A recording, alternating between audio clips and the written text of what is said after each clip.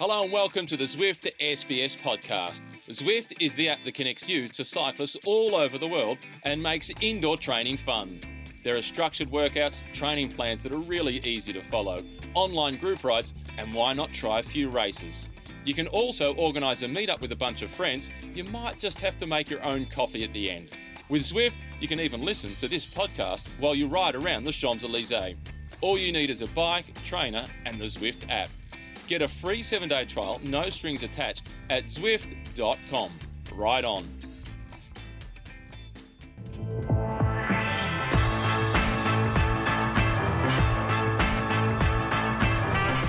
Bonjour, and welcome to the Zwift SBS Cycling Podcast. Before we start, let me remind you that you can download, stream, or subscribe to this podcast on our website, sbs.com.au/sport, or log a ride with our friends at Zwift.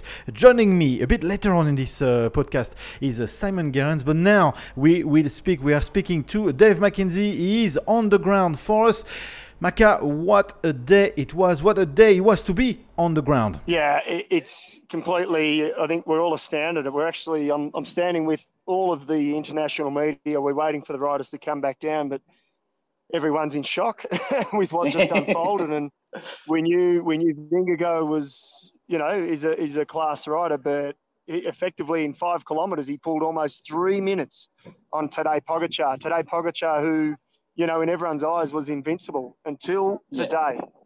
Invincible? I remember I told you, I think Vingegaard's going to win this race. You did. You absolutely did. And you can own that because, but even with what you said, maybe none of us expected this. It was a real explosion, wasn't it? And it was hot out there. I can tell you during the stage, it was extremely hot.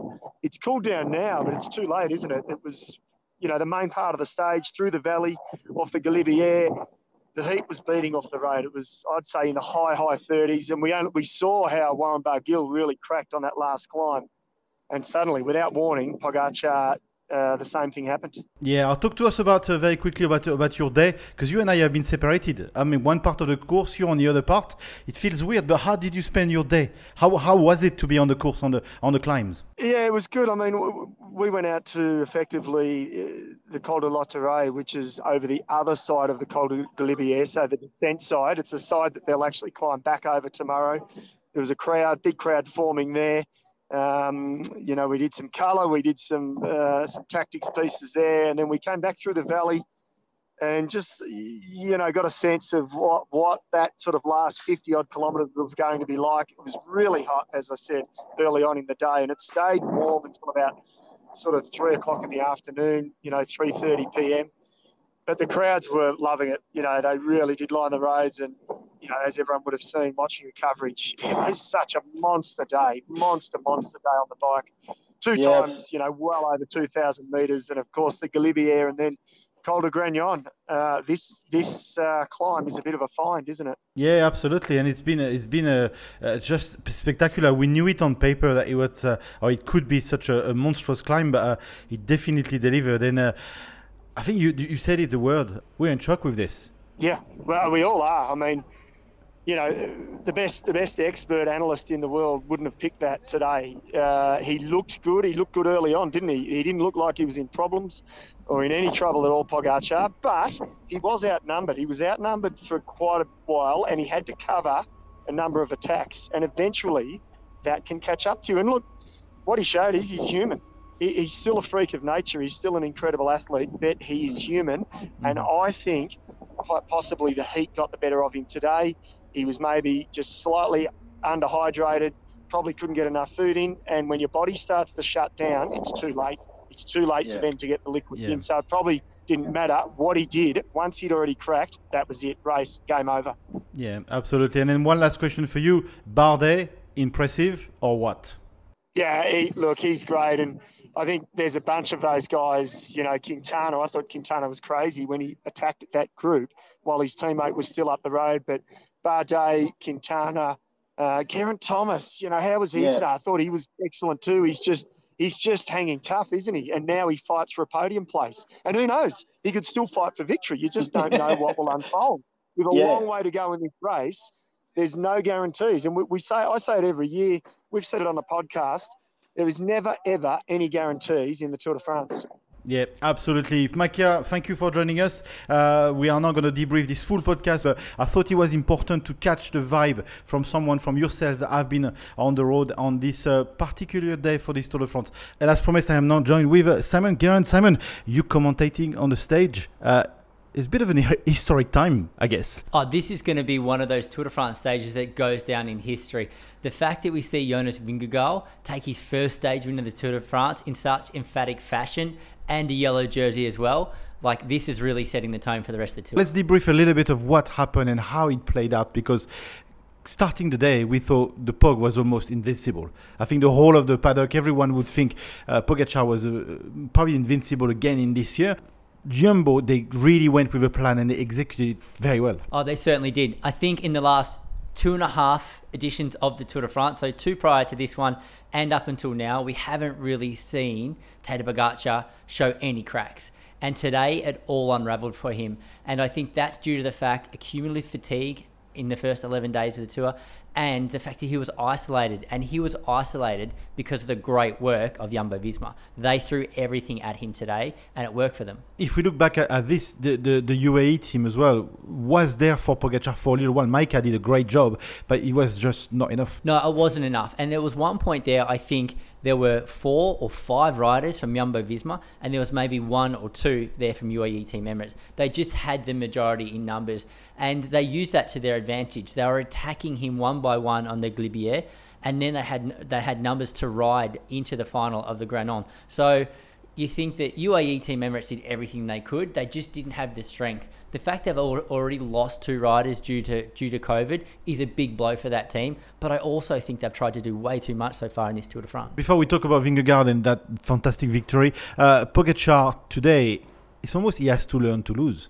Because he's never really lost anything on the Tour de France, but this now is a new phase, a new mental aspect for him. How does he cope with something like this? Well, I think Tadej Pogačar, he's a fighter. He's a competitor. So I think he's not going to give up on his hopes of winning this Tour de France because he lost the yellow jersey today. I think now we're going to see a fantastic battle on our hands of Tadej Pogačar trying to make up time on Vingegaard. So this is a new experience for him at the Tour de France, but I think he's a guy who loves to attack, who loves to race. We see him attacking even in the yellow jersey and trying to pick up time wherever he can. So I think we're going to see a lot more of that in the next 10 days. If we talk about Vingegaard and actually Jumbo-Visma, they went on the attack straight away with Van Aert. Kilometer 0, Van Aert went poof with Van der Poel. How significant was that move for the rest of what unfolded during the day? Well, I think that just set the tone for the day. The fact that Van Aert went from kilometre 0, he had Mathieu van der Poel on his wheel. The 2 of them went off the front. They were joined by Catania, and then they were joined by a big group. And in that big group was Christophe Laporte. So at that point, Jumbo-Visma had 2 riders in the front. I knew they were really intent on doing something because then they were still attacking behind. They were still trying to get away with Nathan van Hooijdonk and Tish Benoot. So they weren't just happy with 2 off the front. They wanted to put more off the front. So that's when I knew they were going to be up to something. They had a big plan for today's stage.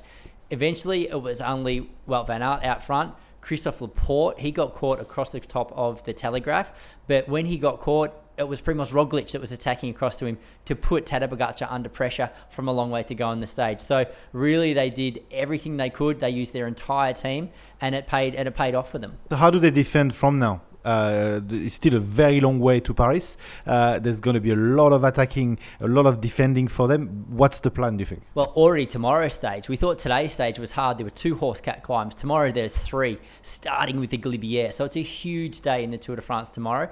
And I think in advantage for Vingegaard, he has the strongest team in the race. He has the most guys able to stay in the front for as long as possible. So if they want to ride defensively, they have the team to do it. But I also think Vingegaard, if he senses an opportunity, he will try and drive this advantage home that he has. He only has a couple of minutes, and you can see today, one bad day on one summit finish, and it all can unravel. So I think he needs to really drive this advantage home when he can. It's a bit like we've seen a bit of old-fashioned racing. We haven't seen this for a long time, and this is not coming back in the front of the scene. Well, I'm not sure how old-fashioned it is because we have seen such controlled racing the last few years. So it is so good to see attacking, the lead changing hands, different riders coming forward, different riders exploding.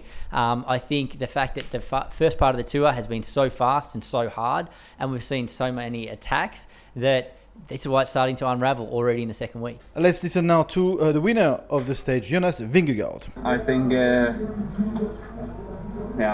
it's really incredible. It's hard for me to put words on.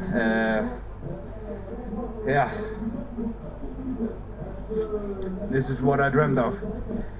Always stage in the Tour, and now the yellow jersey is incredible. It went exactly as planned. It was a real masterpiece for the team. Well, yeah, we just saw you with your teammates. Wow, it was a team masterpiece as well. Oh, yeah. I mean, we made a plan from the start of the day, and I guess obviously you could see what the plan was. We wanted to make a super hard race. We thought it was in my favor and in the favor of Primoz, and I mean, I took a lot of time today, but I would never have done that without my teammates. I really have to thank all of them. They were all incredible, strong today, and I would never have done this without them. Now let's talk about the French. We have to talk about the French. It was a good day for the French. Brian Barguil, most combative, but he did a good display on the day. Shame he could not just sustain to the end, but I mean, that was Arkea did a very good job as a whole team with Quintana, but Barguil did really good. Barguil was great today. It was so good to see him back out the front. It was like we turned the clock back a few years. Well, I think it was 2017 where Barguil won 2 stages and the polka dot jersey. So he's back on the attack today. He led the break over the cross of the Glibier, across the top of the Glibier. So he was great there. But I think the fact that he was on his own for so long between the Glibier and the Granon really paid the price for that on the final climb of the day. But he fought all the way to the line. So it was a great day for Barguil, most combative of the stage. So he really earned that. And then Akaya Samsic, also Quintana, looking really strong on the final climb. Very controlled, and he rode a great climb all the way to the finish line. Let's talk about Romain Bardet. I thought he was impressive today. He was solid, staying with the group, and he attacked perfectly well. That attack was sharp. Yeah, the attack was good. I was in touch with Romain Bardet on the rest day, actually, and he's like really happy with how much he was going so far, feeling really good. So I was anticipating big things from Bardet in the Alps. But today, having the confidence to attack the yellow jersey, and he was one of the first to attack the yellow jersey. So feeling good. Now he's moved up to second on GC. He's not riding GC.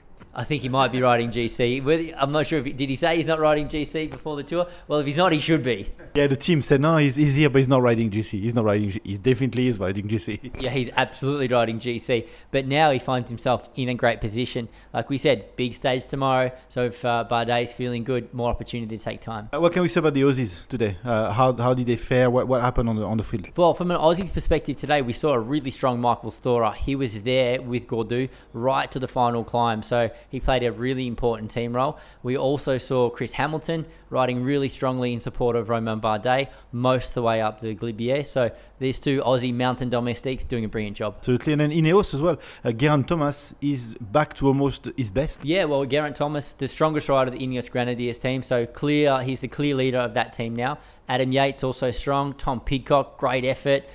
He was off the back early on in the Glibier. Fought his way back to be back in the front group for the Granon, and then chased it all the way to the line. So lost a little bit of time, but all in all, Ineos Grenadiers still leading the team's classification and still have 3 riders placed really well. All in all, this will be remembered as one of the greatest stages that we had in the last few years. Yeah, this is been one of the epic stages of the Tour de France that I ever remember watching. So only a short stage, 150 kilometres, but with 2 horse category climbs and going up the finish on the Granon that hasn't been used since 1986, I think it threw really something different in the Tour, so it was a great day. This proves that we've been banging about it for a long time, but shorter stage, dynamic stage, this is what the public want. This is what the racing wants. Yeah, I think these short stages, they race aggressively from start to finish. Big, long mountain stages that are 200-odd kilometres that go for 7 hours, not as interesting. I think it's hard to engage the audience for that long. In a short stage, there's no lull in the middle of the stage. As soon as the breakaway is established, then there's a chase on, and then there's attacks for the final. So it was a stage that had everything. Yeah, let's talk about the stage tomorrow, because Alpe d'Huez is the big one of this tour. It's a stage that has also been very anticipated on the back of the incredible stage today. What do you make of the stage tomorrow?